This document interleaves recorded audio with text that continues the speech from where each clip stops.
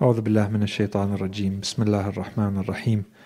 In the name of God, most merciful, ever merciful, and may God's peace and blessings be upon His holy Prophet Muhammad and the purified members of his household and progeny.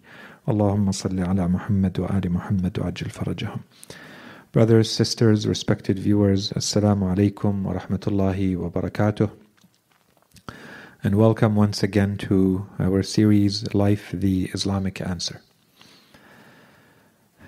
In the last few times that we met, we were going through the ingredients mentioned in our Islamic tradition for being an effective learner. And after we went through about a dozen of these ingredients, and the last time that we met, we started to also look at how in today's culture, whether we look at the corporate world and the world of high performance in our careers, our work, our business, as well as at the level of self-help and motivation and in life in general, we see that a lot of the ingredients that we spoke about are coming back again and again, recurrently. They are coming back as major themes by these gurus, these thinkers, these scientists who are studying these issues. They are constantly going back to some of the same ingredients that we spoke about. And that includes, for instance, the importance of focus, and focusing, therefore, dedicating ourselves more to a single task and doing it well, or prioritizing tasks and doing those well as opposed to multitasking and trying to juggle too much. The importance of time management. And within that, the priority that is given in a lot of the literature to mornings specifically. The link between what we eat and how it affects the way we think and the way we feel. The importance of hard work, the importance of sacrifice, the importance of pushing ourselves more if we want to achieve results, and basically try to elevate ourselves beyond being one of the masses and one of the commoners. It requires dedication and it requires hard work and sacrifice. There was the theme of mentorship that is now a very big business and a very big theme in these different areas of life. Again, that is being highlighted, this importance of finding people that we consider to be successful in a given field and trying to engage with them and have a relationship with them so that they can maybe guide us and show us how they got there and what lessons they have learned that they can share with us. And this becomes kind of a plan, step-by-step, incremental plan for us to follow. These are some of the big ingredients and themes that we looked at, and we're saying basically that when we look at today's culture, we're seeing that there are starting to be very clear linkages, a lot of people pointing out to those same themes.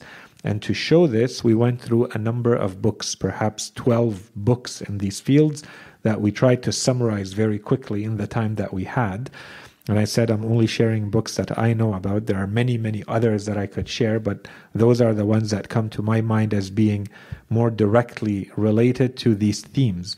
And so I went through them because I thought that there are some important points mentioned, highlights mentioned in these books that are relevant to things that we've been talking about. And so without going through the books again, we definitely, and these were just examples. We didn't go through every ingredient. We went through perhaps 3 or 4 of the big ingredients and mentioning a few books for each one of them. So one of them had to do, for instance, with our intellectual ability on the one side and our emotional state on the other side, and the link between those two, so either both or separately, depending on the books, and what we eat, the food that we consume. So and part of that had to do with depending on how much food we eat. That's one point. Another is what type of food we eat, and when in the day are we consuming those foods. This is going to have an impact on these important points. So intellectual ability, emotional well-being, and so on and so forth. And we said that there's also highlighted in the literature a lot of books on the importance or the link between what we eat, what we consume, and our sleep cycle, the circadian cycle. Okay, and we want to make sure that for someone who wants to be high performing during the day, you want to be able to wake up for your Fajr prayer and maintain that stamina and performance all day. You need to make sure that you're sleeping well too. This is kind of the basics. And so for that to happen, you need to see what are you doing right before sleeping and what are you consuming that's hopefully impacting your sleep positively, so that you can sleep better and sleep more deeply, and you recuperate better during your sleep so you're ready for the next day. All of that is part of a cycle. And of course, that in turn is going to affect your time management. If you don't sleep well, you're going to feel lazy, and you're going to feel frustrated throughout the day. And at the same time, you're not going to be able to perform as well, and you won't most likely be able to maintain that way of waking up and being high performing all day, every day, if your sleep is not happening. Okay, so there's a domino effect there. We spoke specifically about the importance of mornings and that morning routine. And I mentioned quite a few books related to that, and how all of these people are showing basically that the key to their success in life, and this does not apply just to them personally, it's the result of a lot of study. A lot of these people have not only studied the top performers in different fields in today's world, they've gone back in history to look at some of the most influential, some of the most successful people throughout history, and they notice that there is a pattern that emerges, that all of those people considered the morning to be an extremely key time in the day, and therefore you have to have a specific routine in your morning that will ensure that the rest of your day is going to be enabling you to have a high performing day. You're going to be able to achieve as much as you hope to achieve in the day. And so some of the things, inshallah, this is just as a refresher, that were highlighted book after book when you go through them. They mention, for instance, the importance of physical exercise, the importance of solitude, silence, deep reflection, inner reflection. So that's a second one. Third one, the importance of learning to take place in the morning. And finally, writing. And some of them call it journaling, some of them call it scribing, or just writing. So this is all linkages to things that we've been talking about. These are the ingredients that we've been mentioning. So all of these elements have been highlighted book after book by those people who want to make their morning into a routine that enables them to have high-performing daily lives, normal lives. Okay, the next theme that we spoke about was the importance of focus. And we said that this is also an idea that comes back sometimes specifically, like an entire book being dedicated to it, and sometimes throughout various books, they all come back to this point of the importance of prioritizing, focusing on the thing that you consider to be a priority, that you consider to be of the utmost importance to you, integrating that into your morning and then your daily routine, so that this part becomes clear. You are able to focus on it and you are able to be consistent about it. The greater or the greatest results and the greatest successes in life are rarely achieved in 1 second or 1 instant or one big push. Usually they are achieved as the result of a long accumulation, a consistent series, day in, day out, or some sort of regular effort that is sustained from the person who is trying to accomplish whatever they're trying to accomplish. It's much better and more consistent to try to do it over small incremental steps, day in, day out on a regular basis, as opposed to just do a big push, because usually that big push means after that you're just going to crash, or you're going to not be able to sustain those types of energies afterwards all the time. Okay, so that was sometimes called, for instance, day stacking in some of the books. And it's simply the idea that you are consistent, you are regular, and that you have a routine, and you work slowly towards the high goals that you're trying to achieve, as opposed to seeing it as something like trying to move a mountain and you're trying to do it in one shot. It won't work. You have to do it step by step, piece by piece. Okay? In relation to that, there was a mention of mastering the art of what we called focusing. So your ability to be able to focus on one thing at a time instead of multitasking. And that was a whole theme, and I think it's clear enough. And this has to lead to prioritizing those things that really matter to you. So you have to have some sort of inner reflection so that you are able to identify those things that are most important to you, and then you prioritize them and try to incorporate them starting in the morning and then the rest of your day. Okay, and the result of this, once you dedicate yourself to the priorities in your life, it makes you much more efficient and much more effective in achieving those results. And then once that's done, it's going to feed, and that's the main point that we ended with, that is going to feed something else, which is the importance of self-motivation. To have an inner drive. The push has to come from deep within you, has to come from inside. And for that to happen, you have to know what your priorities are. You have to know that there is something inside of you moving you, pushing you in a certain direction. So that you are able, once this happens, then you're able to overcome. That's your why, right? You find your why, you find your purpose, you find that thing that is pushing you in a certain direction, and then you are able to plow through any difficulty once that's been identified and you know why you're moving in that direction. It becomes a lot easier as opposed to kind of just letting it randomly happen to you passively. No, be active about it. Be intentional about it. This is my purpose. This is what I'm trying to achieve, and therefore you move in that direction and no obstacle becomes too big for you to keep moving in that direction. So the reason we talked about all of this, as we said, first and foremost, we said, as we mentioned in the ingredients of being good learners, we said that we are advised by our religion to look for the truth and look for whatever is beneficial and that contains good judgment and wisdom wherever we may find it. And so if it means that we may find some of these nuggets of truth and things that are really beneficial to us in all of these books, great. We'll take those too and we'll incorporate them into our daily lives and our morning routines and so on and so forth. That's great. We're seekers of the truth. Wherever we find it, we'll take it.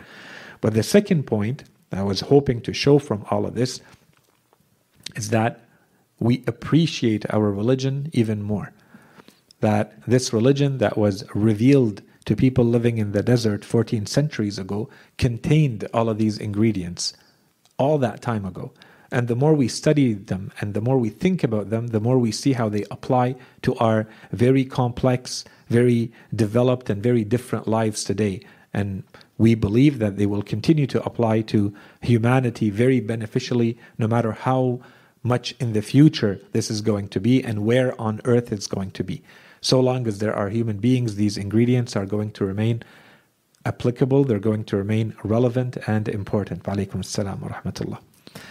Okay, so that's kind of what we were trying to say, in that today, if we look at those who are the greatest minds and the most successful people with the most experience, or those who have studied history the most, they've studied success the most, whether it's in general or in specific fields, they're coming to the same conclusions and they are recognized as such, and they're all, the books that we mentioned, they're all the best sellers. There's a reason why people are converging towards those. You see, it's the same ingredients that our religion has been talking about all along. And the difference, however, is that we consider all of these good nuggets of truth and good and beneficial information to be limited, to be lacking. Because the main perspective and the main worldview from which they are looking at the world, and they're looking at success and they're looking at performance, is a limited one. It is one that is relying on a limited view of the truth, of reality, of life, which is a material, worldly way of looking at everything. Whereas we believe that all of this is covered in our religion, yet it is part of a larger vision, a more holistic vision that also includes your eternal happiness. It's not limited to just your success and your happiness in this world. That is going to be guaranteed, but it is going to be part of a larger, bigger plan that takes into consideration all of the dimensions of our being, our soul and our body, this life and the next life. It's not limited to how do we achieve success in this world. We want to achieve success in this world, but not at the expense of. If you think that this life is going to be representative of 1% of your entire existence, or 1 in 1,000, or 1 in 1,000,000, or less than that, then you have to also give the priority to where you think you're going to live more, where your true existence is going to lie, and ensure that your happiness is going to be ensured there first. And then you look at, what do I need to do to also achieve happiness in this world? That would be the logical, appropriate thing to do, and how we're supposed to look at our lives. And so we believe that our religion has done this. This is why we think that its teachings are appropriate, they are balanced, because they take all of this into consideration. And they're not, when it talks about food, it's not only looking at that one dimension of your physical entity or your intellectual well-being or your emotional well-being. There's also a soul, and that soul is affected by what you eat and how much and when. When you look at the importance of focus, you look at the importance of your morning routine, and so on and so forth. Okay, so this is also to show and to highlight that therefore we need to begin these types of quests by looking at what our religion has said first. And then we go to these other books to maybe see, perhaps there is something valid, perhaps there is something beneficial, truthful that we may still apply. But let me go and see, has my religion said anything about this? Perhaps there is even a higher, more subtle, more deep wisdom that I find in my religion that will help me achieve a greater level and a deeper level of happiness than the one that I'm going to achieve in these types of books. And of course, if you go through these books, you'll see that there's also a lot of contradictions, there's a lot of shortcomings, and they don't all agree. These are different people looking at it from different angles. Whereas we believe that our religion is revealed by Allah subhanahu wa ta'ala, the Creator, the one who knows what we need and how best to achieve those results in our lives, in our daily lives, and our daily routines. So that's kind of the recap of what we tried to cover until now. So we continue with these ingredients, and we start slowly moving towards what we called the manners of learning, and we are still focused on the learner here. And inshallah, we're going to keep building on those, but we're trying to move along as much as we can. And so the reason we call those manners is because this is how they are referred to in a lot of the books. And inshallah, I'll probably, when I have time, either maybe next week, the week after, let's see where we stop here. There is definitely one book that everybody refers to and considers to be kind of the classic text in this area. So inshallah, and it's separated into 3 parts. There's one part that is directly relevant to these manners of the learner. We'll summarize maybe that book, I don't know, quickly, or we dedicate a lecture to it, but we can definitely go through all of the main points.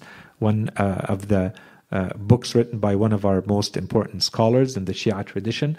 And so inshallah we may do that and cover all of the manners that are not being covered specifically by the hadith that we're going through. So it's complemented by, just so that you have a good idea of what's in our tradition, what's in our literature concerning this topic. Okay, so we continue with the next manner/ingredient, and that's going to be the importance of being a listener. The importance of being a good listener. So the idea here is that we want to go beyond just being a passive listener. Someone who has ears and we hear the sounds being emitted that are being called information or knowledge. And we are, of course, here more focused on religious knowledge, but this could apply to anything beneficial. And so the idea is that knowledge has to be more than something we just hear. To be a listener is more than to be someone who hears the knowledge and says, I've listened to a lecture, I've listened to a series of courses. It has to be much more than that. Okay, so what does that mean? So we could give a very quick summary, but I'm going to maybe do that towards the end. The idea, hopefully, that you can keep in mind as we go through the ahadith, through the narrations, is that inshallah, you're going to see, so that I don't comment and we can move quickly on every hadith. First, inshallah, you're going to see that this definitely applies to the learner while they are in the learning situation. Okay, so that's the most relevant dimension to what we're talking about. We're talking about a learner in a learning situation. Okay, so you are in a classroom, you are listening to a lecture, you are in front of a teacher. Okay, this definitely applies, and you will see that this is the direct meaning to be extracted from these ahadith. There's a second layer to this and a third layer to this. The second layer is, now that you are a learner, you're going to start, inshallah, this is what I'm trying to do, is that you keep this in mind. By being a learner, it means you are transformed. And this means that you have to be in that state of being a learner 24/7. This is your new state in life. This is not something that you do 45 minutes a week or 20 minutes a day. This is who you are as of this moment when you have decided that you are now a seeker of knowledge, an Islamic seeker of knowledge. It means that you have to see the world differently. You are always in a state of seeking knowledge. Whether you are sitting formally in a classroom or listening to a lecture or a sermon or whatever it may be or not. So this means that as a learner, the advice that we're going to see in these ahadith and these narrations has to be applicable to your life in general. Because you are a seeker of knowledge, you have to be aware of this at all times. And you will see that a lot of this advice is going to be applicable to life in general. It will be more applicable in the situation of learning, but it will still be applicable to your life in general. And the point is that this is supposed to be how every good Muslim is supposed to carry themselves and conduct themselves. Okay, so that would be the third layer, the third level, is that whether you are officially and formally a seeker of knowledge or not, this advice still applies. It's just that you may not be aware of it, you're not applying it, and so you're the one who's missing out. But this applies to everyone.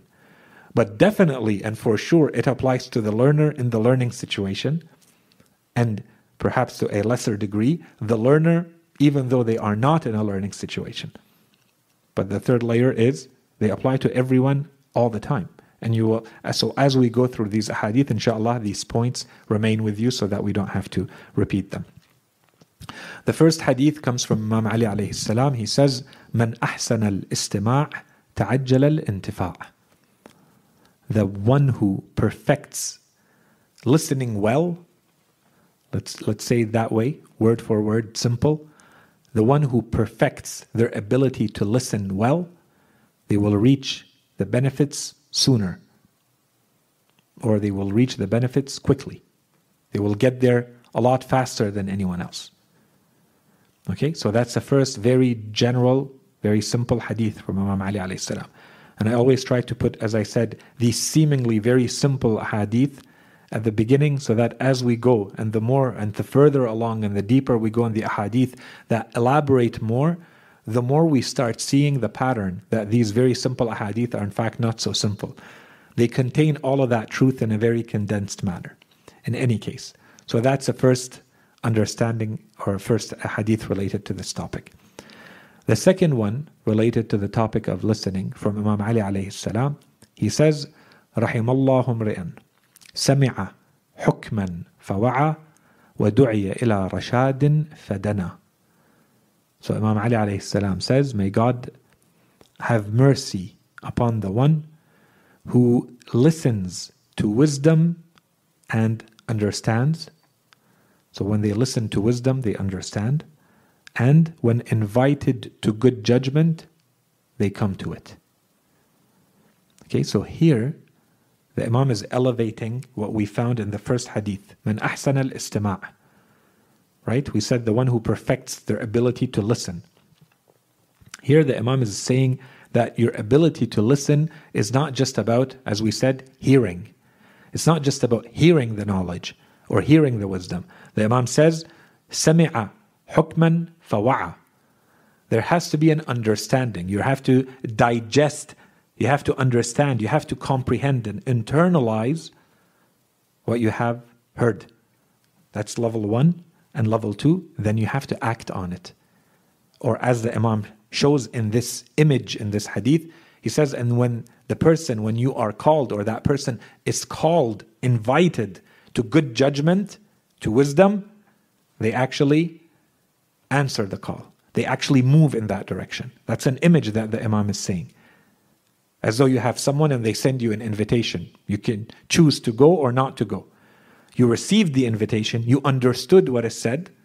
That's level 1. I understood the lecture. I understood what I read in the book. I understood the content. I understood the Quran. But the second layer is, and you move in that direction. There's action that follows. It doesn't stay at an intellectual level. It starts to transform, right? And so someone who walks in that way. So you have to walk on it or act on it. The next two ahadith, again, the first one from Imam Ali alayhi salam, the second one from Imam al-Hasan alayhi salam, they are pieces of advice, and you will see in general they contain a lot more than what we're trying to cover. But inshallah you'll see the benefit from mentioning them. So the hadith of Imam Ali alayhi salam is much shorter, and you will see an application of it in the hadith of Imam al-Hasan alayhi salam. So Imam Ali alayhi salam, very practically, very concrete practical advice. He says, إِذَا جَلَسْتَ إِلَىٰ عَالِمٍ فَكُنْ عَلَىٰ أَن تَسْمَعْ أَحْرَصَ مِنْكَ عَلَىٰ أَن تَقُولَ وَتَعَلَّمْ حُسْنَ الْإِسْتِمَاعِ كَمَا تَعَلَّمُوا حُسْنَ الْقَوْلِ وَلَا تَقْطَعْ عَلَىٰ أَحَدٍ حَدِيثَهُ. So when Imam Ali alayhi salam says, when you sit before a scholar, be more concerned with listening than with talking. That's one. And then, this is the key. And then he says, and learn how to listen well, just as you learn how to speak well. So this tells us that listening is an art form. Listening is a craft. Listening is a science. Just like speaking. You can't just think that someone is going to naturally learn how to speak well. A lot of people, most people can speak. Most people can listen. But the Imam qualifies it. He says, he doesn't say, وَتَعَلَّمَ الْإِسْتِمَاعِ. Everybody can claim that they have istima', an ability to listen and understand. Just like everybody can claim that they know how to talk. But he says, كَمَا تَعَلَّمْ. He doesn't say تَعَلَّمَ الْقَوْلِ. He says, تَعَلَّمْ حُسْنَ الْقَوْلِ. You study. There's a certain way to express yourself so that when people listen, they say, this is someone who knows how to talk. This is someone who speaks very well. Well, this was something they learned. No one is born knowing how to do this. The Imam is saying, just as you learn, just as you expend energy learning how to speak well, you have to do the same to listening. Listening requires this type of effort too. It doesn't just happen on its own. Okay? So very clear from Imam Ali alayhi salam. He says, just as you learn how to speak well. And then he says, very practically, and he says, and do not cut off the speech of anyone. So now he adds another nugget of advice, very practical. And this could be interpreted in two different ways. It could be interpreted very specifically because the Imam began this part of his advice by saying, you are now sitting before someone who is teaching. So therefore he's saying, and do not cut off the teacher. Do not interrupt the teacher. Or, more generally, the Imam is saying, do not cut off anyone. Because in that situation of learning, the benefit may come from the teacher or from anyone else. It may come from the question. It may come from a comment that someone makes. Do not interrupt. And this is something we're going to come back to, inshallah, later. This is something very common, especially for instance when you're thinking while someone else is talking and you're getting ready to say what you have to say so you're not too focused on what they're going to say. Or someone is about to say something and you've already heard the story, or you think you know what they're going to say, so you may say it before them. Or these are very common mistakes that people fall into that are definitely to be avoided as an effective learner in Islam, and we're going to go through all of them very quickly, inshallah, in the next couple of lectures. Okay? So here the Imam is giving you the general rule, and do not interrupt anyone. So on one side we could say, because it's disrespectful, there's manners and etiquettes to be followed, and one of the basic ones is you do not interrupt someone. No excuse, just don't interrupt. That's one. And two, there's a benefit that you may miss out on by interrupting the person. You don't know what you just interrupted. You don't know what they were about to say. Maybe you thought you knew, and so you jumped in with what you have to say, and you now missed out on whatever this person was about to say. You cut them off with whatever you have to say. So now you cared more about talking as opposed to listening. And that's why the Imam began with, let your main concern be listening. More concerned with listening than talking. Okay? So here, very clearly we see from the Imam alayhi salam that listening is an art. Listening is a science, it's a craft, it's something we can perfect and work on and get better at. That's one. And two, and this is something I'm going to leave here for now, but again, one of those things that inshallah we see again and again. And in fact, very early in the series, we tried to highlight this. And we said in our religion gives a special importance to silence. But silence requires discipline. It requires practice. Someone to be quiet. Someone to be silent. Someone to have the discipline to hold back the tongue. We want to react. We want to make a comment. We want to ask a question. We want to say what we know. In every case, we have a hadith and we're going to see them that are going to tell us, no, hold back. Wait. Make sure that what you're about to ask is the appropriate question at the appropriate time from the appropriate person. The same thing when you're about to make a comment. The same thing when you're about to answer a question. We're going to see the importance of the discipline. And this is all related to the idea of silence. The link between your ability to listen and your ability to be quiet. To be silent, to remain silent. And we're going to see that in a few of the hadith today, inshallah, for the time we have. Okay. The next hadith, as I said, to me is a kind of an application. And this is the beauty of the hadith of Ahlul Bayt alayhim salam. You go through enough of them and you see how they explain each other. It's as though it's the same person talking. Okay, but these are different people at different times talking. So this is from Imam al-Hasan alayhi salam. And notice how the same idea with the same wording comes back. But now it's the application. In what sense? So the Imam gave the general rule. If you sit before a scholar, be more concerned about listening than talking, and so on and so forth. Imam al-Hasan alayhi salam, we are told, if you go in the books that give us some of the advice, the narrations given by the Imams alayhim salam, this is usually mentioned by Imam al-Hasan alayhi salam as he gave basically the eulogy. He eulogized someone who has just passed away. So the person is never mentioned in this hadith. All it says, the way it's described is وقال عليه السلام في وصف أخ كان له صالح. He had a righteous brother. So we believe this is a brother in faith. Okay, this is how the person who narrated the hadith introduced it. He says this is the Imam alayhi salam. He basically eulogized a brother of his, a brother in faith of his, when he eulogized him, describing him because this person was righteous. This was a righteous brother of the Imam. So what did the Imam say? This is why I said this is an application. And you will see it here and there in the description that the Imam is now giving. Imagine the honor of receiving this type of description. The Imam al-Hasan alayhi salam, our second Imam, is describing this person in this way. So he says, كان من أعظم الناس في عيني. He was one of the greatest people in my eye or in my eyes. وكان رأس ما عظم به في عيني صغر الدنيا في عينه. And the main matter which made him grow in greatness to me or in my eyes was the smallness of life in his eyes. He considered the world to be modest, small, without any greatness. That's what made him great in my eyes, Imam al-Hasan alayhi salam said. He didn't give that much importance to this world and everything in it.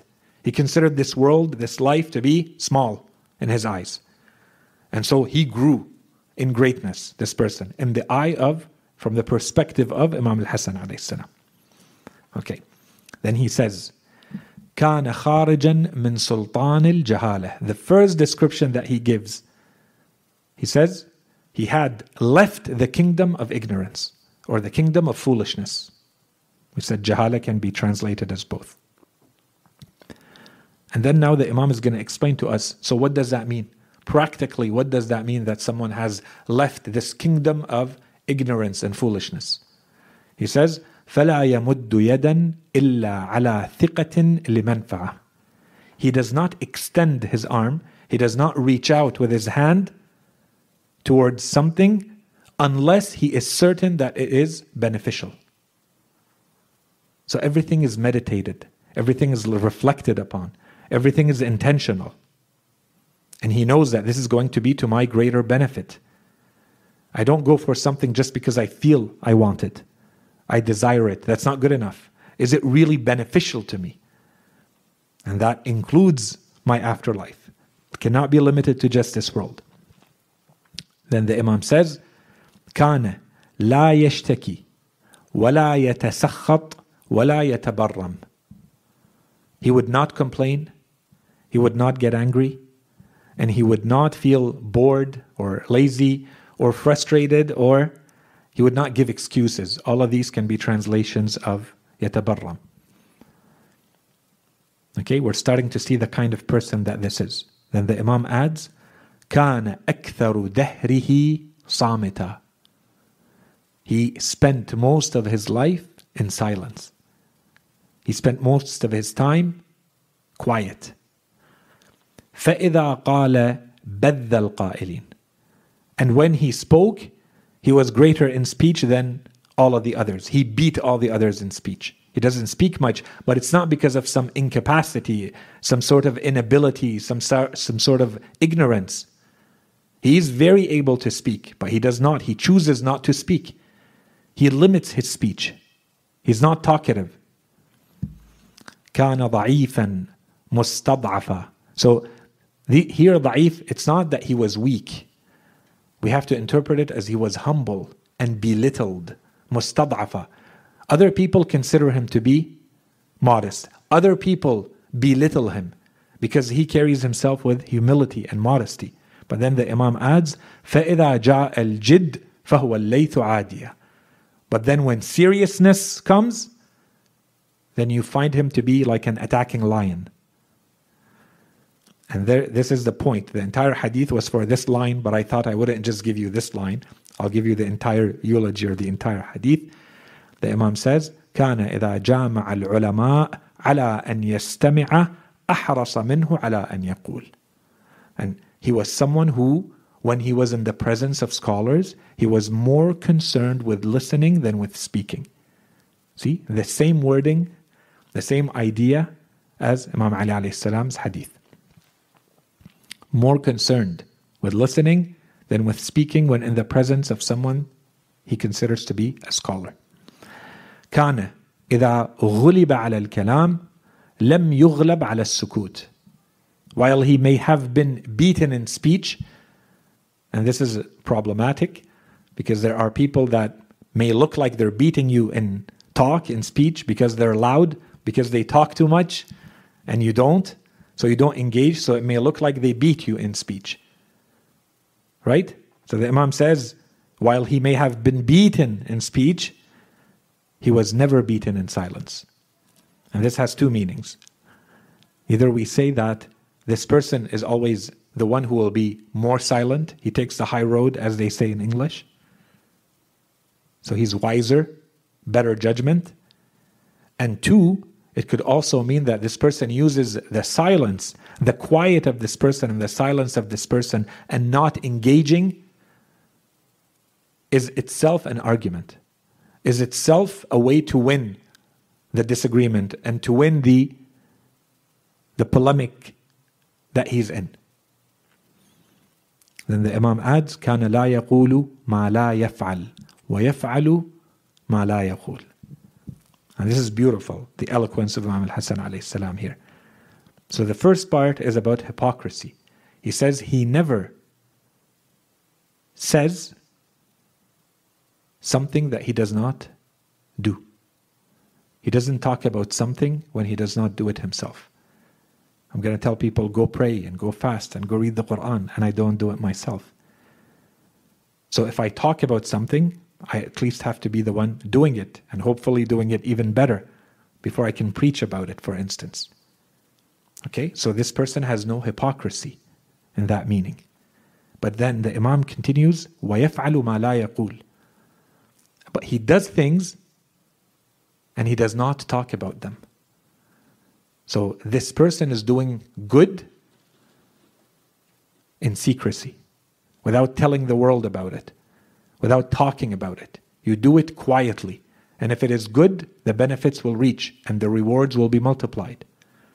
right? So you see here that this person, he does not say what he does not do, and what he does, he doesn't talk about it. And then the Imam says, كَانَ إِذَا عَرَضَ لَهُ أَمْران. This applies to every one of us, all the time. كَانَ إِذَا عَرَضَ لَهُ أَمْران لَا يَدْرِي أَيُّهُمَا أَقْرَبُ إِلَى رَبِّهِ نَظَرَ أَقْرَبَهُمَا مِنْ هَوَاهِ فَخَالَفَهُ. So when this person encounters two matters, two options, two alternatives, and he's unsure which one of them is closer to his Lord, is closer to God, then he would see which one is closer to his desire, and then that's the one he would reject. If you're in doubt, if you're not sure, then you know that your desire is going towards that which is not going to please Allah subhanahu wa ta'ala. If you're unsure. Usually we're pretty sure. In case you're unsure, then this person, in those cases, by the testimony of Imam al-Hasan alayhi salam, this is how this person, this is what was his trick. This is what he used.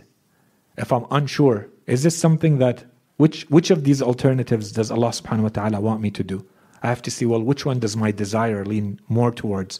That's the one I should probably reject. It's probably not the best reason why my desire wants it. Okay? And then the Imam finishes by saying, كَانَ لَا يَلُومُ أَحَدًا عَلَى مَا قَدْ يَقَعُ الْعُذْرُ فِي مِثْلِهِ. He would not blame others for that which he would excuse himself from doing. When I see someone and they are probably doing something that is not great, that is not correct, that is not good, I have to put myself in that situation and say, would I do that? And if I did it, would I come up with an excuse to justify what I'm doing in that situation? If that's the case, then I have to come up with that excuse for that person too. And not judge them and not consider them, view them negatively. If I can come up with an excuse for myself in that situation, I can come up with an excuse for them. So let me use that excuse for them now and close that door. Okay, and be more concerned with myself, basically. Okay, that's the hadith from Imam al-Hasan alayhi salam. The next hadith from the Holy Prophet sallallahu alayhi wa alih, the Holy Prophet says, تعلموا الصمت ثم الحلم ثم العلم ثم العمل به ثم أبشروا. So the Holy Prophet sallallahu alayhi wa alih says, learn to stay quiet. He's giving us the steps. Learn to stay quiet. Then learn patience. Then learn knowledge. Then learn to act on it. And then rejoice. And so here the Holy Prophet ﷺ basically wrapped up everything. He spoke about the spiritual dimension, the akhlaq dimension, the intellectual dimension, and then the end of it, he put the bow on the whole cycle is then rejoice. That's it. You've achieved it. You're there. You've reached the happiness that everyone is looking for if you follow these steps. But where does it start? It starts with learn to be quiet. Learn silence. And then patience. And then knowledge. And then action. And then you achieve happiness. Okay, inshallah, this is the cycle. You see the cycle, we've been talking about it from the beginning. From Imam al-Sadiq alayhi salam, he says that a man came to the Holy Prophet. So this, in the same line, a little bit more detailed. A man came to the Holy Prophet sallallahu alayhi wa alihi, جاء رجل إلى النبي صلى الله عليه وآله فقال له يا رسول الله ما العلم؟ قال الإنصات له. قال ثم ما؟ قال الاستماع له. قال ثم ما؟ قال الحفظ له. قال ثم ما؟ قال العمل. قال ثم ما؟ قال نشره. So a man came to the Holy Prophet ﷺ and he asked him, O Messenger of God, what is knowledge? So the Holy Prophet said, Al-insatu lah, which we could say, you become quiet to listen to something. Al-insat, you can't really translate it in English because there's two steps to it that are included in the word in Arabic. You be quiet first and then you listen attentively. Okay? So becoming quiet to listen or listening in silence. He said, then what? So the first layer, the first step in the process of knowledge, the Holy Prophet is answering this man, what is knowledge? He said, basically, be quiet. That's step one. And then, two, then what? He said, to hear. But to hear in the sense of istima'. You intend to hear. You intend to listen. You listen with an intent to understand what is being said. Okay? And then he said, and then what? So be quiet and then listen to understand. And then that's when the Holy Prophet says, to hifz, to learn or to memorize or to understand. All of this can be understood as hifz. You digest what you have heard, what you have really heard. And then what? And then the Holy Prophet says, and now you act on it. You understood, action. Transformational knowledge. And then after you act on it, what's your next duty? That's where we're at in the series. You start to spread it. And this is going to create a community. Okay, inshallah, we'll link it later. If you've gone through all of this, now you have put yourself in a situation where you have to spread the knowledge that you have. So that was the first element, the first ingredient. Inshallah, this covers the first one. So being a listener or being a good listener. I have here a whole bunch of books, I think probably around 15 of them or so. Maybe I'll mention them next time. Okay, until we keep moving in the ingredients, and then we'll dedicate a chunk of time to go through the books. But it's again to show the importance that has been given to this topic, and to show that anyone who has thought about, who has studied listening, they've concluded that listening is not something that just happens to you passively. It's something that you have to learn. And so there are all of these derivative ideas that have come out of the idea of being a good listener. What does it mean to listen and to listen well? And so you have mindful listening and active listening and all sorts of different schools. There's a philosophical way to look at it, an emotional way to look at it, a communicative way to look at it. And so books upon books have been written around this. So I thought I'd mention a few of them with just a couple of highlights like I did. If you guys enjoy this type of summaries of books, so inshallah we can do that later. Okay, so yeah. The next ingredient is to have critical thinking. Critical thinking, inshallah, we're going to come back to in a little bit more detail later in an applied way. This is just in general. So I'm just going to leave it at this one hadith that I thought summarizes very, very well what we need. Okay, and then there's a social component that inshallah we'll talk about later. This is more at the individual level. So this hadith comes to us from Prophet Isa alayhi salam, Jesus alayhi salam. It's reported that he said, خذوا الحق من أهل الباطل ولا تأخذوا الباطل من أهل الحق. So he starts by saying, take the truth from the people of falsehood, and do not take falsehood from the people of truth. And then he says, كونوا نقاد الكلام. So, be critics of speech, of talk. فكم من ضلالة زخرفت بآية من كتاب الله كما زخرف الدرهم من نحاس بالفضة المموهة. He says, so how many a misguidance which was decorated, which was ornamented with a verse or verses from the book of God, as the dime of copper is plated with fraudulent silver. It's only copper, but they plate it with silver to show that it is something a lot more valuable, something a lot better. So he says, how many a misguidance is falsified. It's not really authentic, but it's presented as such. How? With verses from the book of God. Okay, so this is the use of religion to present things that are false, misguidance. And then he says, النظر إلى ذلك سواء والبصراء به خبراء. Insight In sight, it all appears the same. Those two pieces of money look like, to people, you look at this silver and this silver, they look the same. Who does it look different to?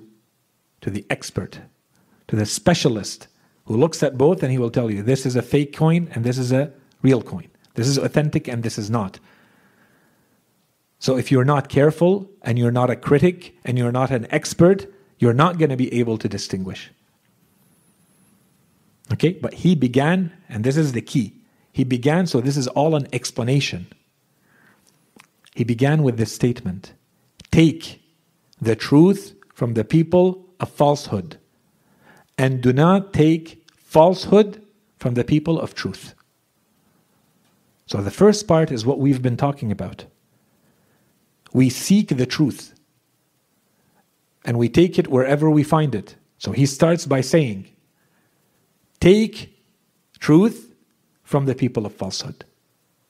So that part we've well established, confirmation from Isa alayhi salam. The second part, this is the dangerous one, this is the difficult one. He says, and do not take falsehood from the people of truth. So this means, first of all, that we cannot consider anyone to be so flawless as for us to accept everything they have to share. Unless God tells us someone is flawless. Unless God says this is a messenger, this is a prophet, this is an imam. Other than that restricted circle, there are no flawless people. And that's why Isa alayhi salam says, there are people, these are the people that he calls Ahl al-Haq. These are the people of truth. Do not accept their falsehood. They will give you some falsehood. No one is flawless. No one is without error. It could be an answer. It could be a judgment. It could be an opinion. It could be a behavior. It could be a position they take. We have no guarantee that this is correct. Unless Allah subhanahu wa ta'ala says that this is 100% correct, there are no such guarantees. Which means what? Which means we have to move to the next layer, to the next level. We have to become critics of speech. We have to become experts to distinguish between the true coin and the fake coin. Right?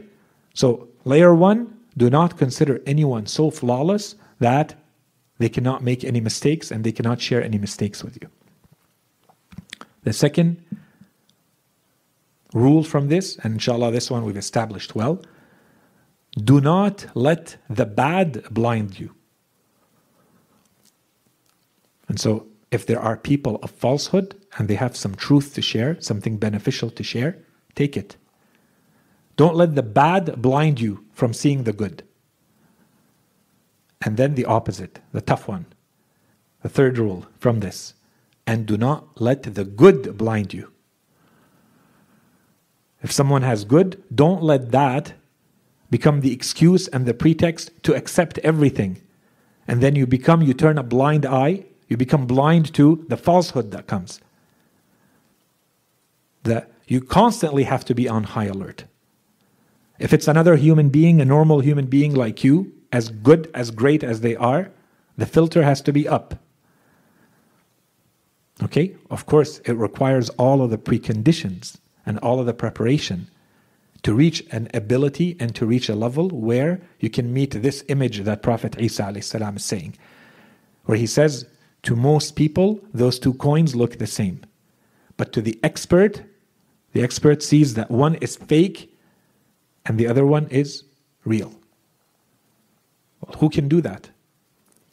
This requires effort. This requires specialization. It takes a long time to be able to tell those two apart, to understand why this one has value and why this one doesn't. Okay?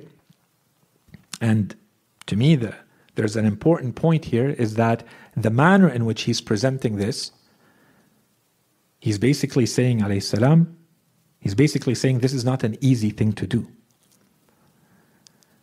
At a first level, there's an intellectual level. The intellectual level is just like the craft. You have to learn the craft. Intellectually, it takes a lot of effort to be able to distinguish between the fake and the real. Truth and falsehood. And that's why everybody else can't distinguish. It takes a lot of effort. But this is at the intellectual level. But then there's a second level, which is perhaps much more difficult than the intellectual level. Someone, if they are able to bypass the second one, they can easily tell intellectually, this is truth and this is falsehood.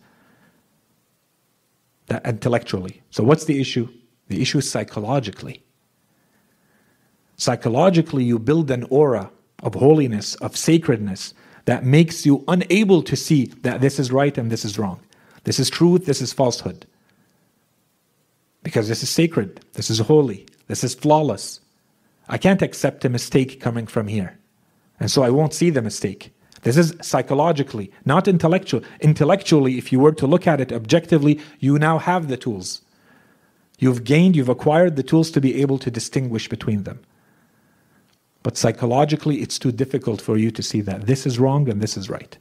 You reject, you refuse, you turn a blind eye to it. You don't want to know that this is false and this is real. These are not the same. Okay, so this one, we also have to keep in mind that there's an intellectual ability to tell truth from falsehood, and there's a psychological ability too. We have to be able to get to both of them, to have that type of objectivity, that type of awareness. Our loyalty is to the truth. Our loyalty is to Allah subhanahu wa ta'ala. It's not to people. It's not to so-and-so.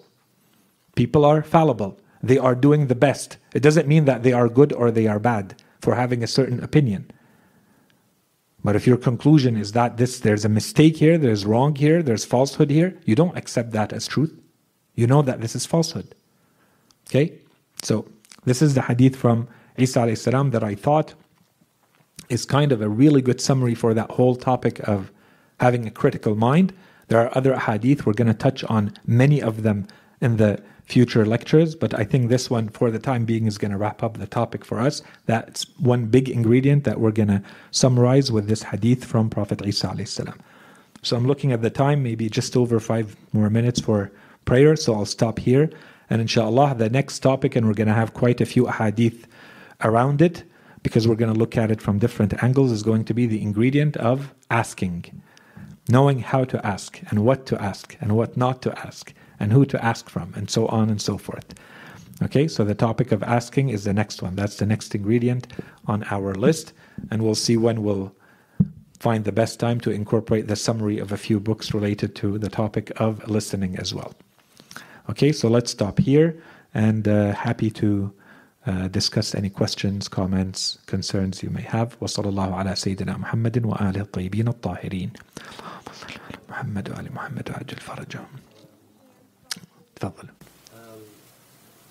So some of the last hadith specifically said that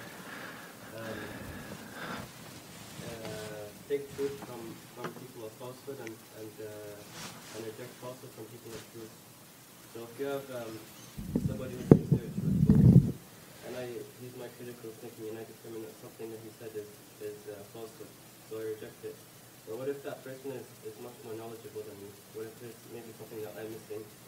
And because he's more knowledgeable than me, maybe I should just take whatever he says anyway. So here's why we said that there are 2 levels to this. And that's why Prophet Isa alayhi salam it's an excellent question. So the question is,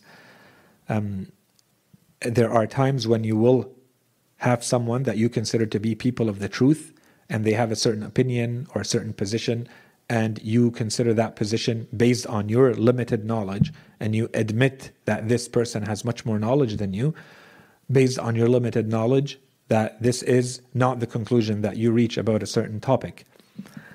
And so therefore, in this situation, what do?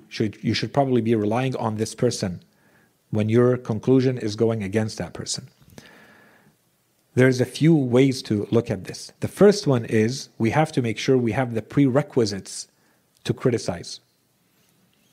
Someone who does not understand the coins and how they are made and how to evaluate the value of a coin should not be telling me whether this coin has the same worth as that coin or not, whether one of them is fake and one of them is true. If I have 2 pieces of what look like diamonds to me, I'm not just going to take them to anyone. I'm going to take them to someone that I fully trust, that this is someone extremely competent, an expert, a specialist to look at both and tell me this one is fake and this one is real. Or are they both fake or are they both real? Right? So consider it at that level, when in fact it should be even higher, depending on, usually when these terms are mentioned, we're not talking about details. We're talking about something that touches the fundamental understanding of life, your worldview, your aqa'id, beliefs and values. Right? When Prophet Isa ﷺ uses terms like haqq and batil. Okay, we're not talking about like little details where it's okay for people to disagree and nothing really changes. Some event in history. Two people disagree on, did it happen or not, and what were the details? It may not change if it is just a historical event without any other dimensions, for instance. But if it's something that affects your beliefs, if it's something that's going to change your worldview, your values in this world, then of course in those cases it falls under truth and falsehood. Do you have the tools to assess? Have you intellectually acquired the tools that you need to properly assess the position of this person, the answer, the opinion, the comment of this person, in order to say this is truth and falsehood or not? If not, you have a lot more work to do. You still have no opinion to give. And we're going to make that a lot clearer in the next ingredients. Not to rush. As a learner, you never rush. Okay? And that's what the patience in the hadith was saying from the Holy Prophet. You learn to be quiet, and then to have patience, and then to learn. Okay? And then after all of that, then you can spread the knowledge. So you should not be entitled to a position and to an opinion right now. You need to go and become a specialist. If you are a specialist, but someone else is more of a specialist, you need to be humble. But it doesn't mean that you're automatically wrong, or that you automatically have to rely on them. If you are a specialist, because specialty is going to have an infinite degree of levels. Okay? If you are a specialist, if you have acquired the tools, that's 2. And 3, what are the things that we're talking about? Is it something that matters or not? 4, when you're saying that do you have to, the only options you gave me in your question is, I disagree. My conclusion is in disagreement with this person's conclusion, and they are much more learned than I am in this field. Therefore, do I have to rely on them, or can I rely on my own position? There is certainly at least one more very big alternative. And why are you stuck to this person? Are there no other expert opinions out there? And this is where you can see, perhaps there are others. Maybe not mine. Maybe I'm not qualified. What are the other experts reaching? What are the other experts saying? And eventually with time you have to find yourself in there. And in matters of religion, it should not be that different from other areas in life. If you had a very important, وَالْعِيَاذُ بِاللَّهِ, and may for all of you not to be in that situation, inshallah. If you have a very important, life-threatening, crucial, vital surgery that you have to do, you're probably going to try to find the person who's most qualified to do it. And if you look around and dig enough around, you're going to be told there are probably 3 people who can do it, and they may use different methods. Well, at the end, you're going to choose one of them. So how are you going to do that? And why are you choosing this person?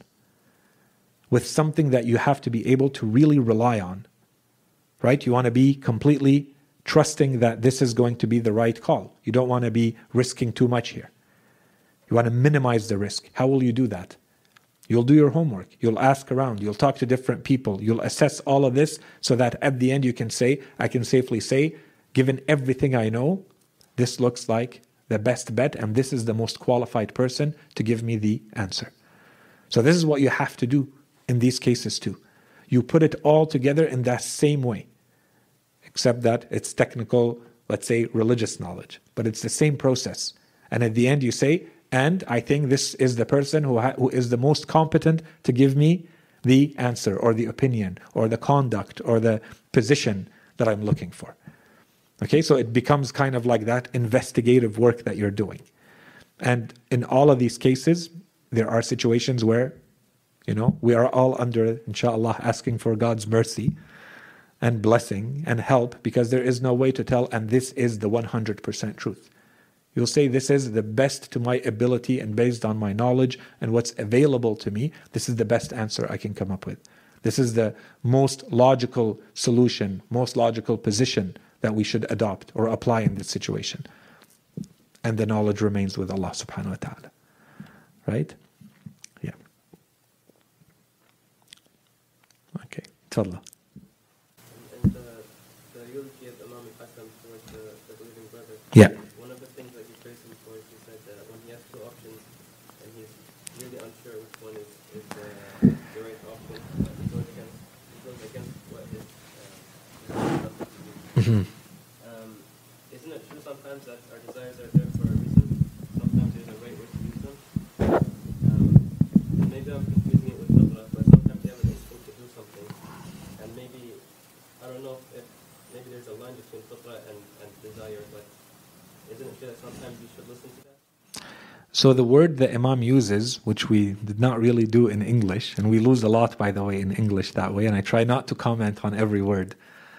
That word would require like at least one lecture, if not a series of lectures. The word is hawa. And hawa, when it's used in our religion, it's not just desire. I use the word desire, but it's basically our low desires, our ego. Okay, the I, the base I, the animal I in us. When you say I, you know, the narcissist in you, the ego in you, this is what's referred to as the hawa. This is what the hawa does. There is no good hawa. When hawa is used, it's always negative. It's not like fitrah. Fitrah is neutral. It's your primordial nature, unaltered, unchanged. That's your fitrah. And Allah subhanahu wa ta'ala says, He is the one who put that in you in that way to make you a good person. So we believe that our fitrah is always pushing us towards what is good, if it's used properly and it's actually healthy. The issue with hawa is the part that pulls you down. And so then you have the aql that pushes you up. And usually the aql and the hawa are fighting. And this is what the shaitan uses to come in and get you to see the world as he presents it to you. Because that's all he can do, is to decorate the world to you. Decorate the decision, decorate the answer. And say, this thing, I'm going to beautify it to you more so that it looks attractive and you'll engage in this way. That's the hawa. Is it there? Is there an impulse in you to move in that way? Of course it is. And that's inside your fitrah. But your fitrah is not going to be your hawa. Your hawa is pulling your fitrah down. Because in your fitrah you also can go up. So the Imam uses that word. He says when there is a conflict between something that pulls نَظَرَ أَقْرَبَهُمَا مِنْ هَوَاهُ. When he sees two alternatives, this person, and one of them is closer to his hawa, and we all know what our hawa is. Our fitrah, sometimes we may lose it, but our hawa, we all know what it is. Okay, you know that this is the lower, the baser of the options. He says he rejects it. He knows, if I'm not sure if this is going to get me closer to God or not, then I flip it. Is this closer to my hawa or not? If it is, that's it. I had to reject that. I need to move the other way. I need to move up, not down. This is pulling me down. This is bringing me back to my animal instinct, to my narcissism, to my ego. Okay, so that's the hawa. I try to translate it in the kind of modern way of looking at the world. Narcissism and ego and all of that. Inshallah, we'll talk more about hawa in the future, much later in this series. Okay, but the Imam uses, so maybe desire is not strong enough as a word, but when the Imam uses hawa, there is no issue around what hawa is. Fitrah, there could be issues, because the fitrah can become confused, can become lost. Other things can take over, and you lose sight of your fitrah. But a human being will know that this is their hawa. It's the basic, the most base, the most low of our impulses and our desires, and they're all related to the ego and the narcissistic side of the human being. Okay, that's what the Quran uses. He says, and look at the one who has taken his hawa as his God. الَّذِي اتَّخَذَ إِلَهَهُ هَوَاهُ. Okay, my own desires become my ilah, my divinity, my God. Okay, so that's someone who just follows whatever impulse they have. That's my impulse, I do it. So I worship my impulses. Yeah. Inshallah, we'll talk more about that. That's not a full answer because we have to talk about fitrah and we don't have time. It's prayer now. Inshallah. وصلى الله على سيدنا محمد وعلى آله الطيبين الطاهرين.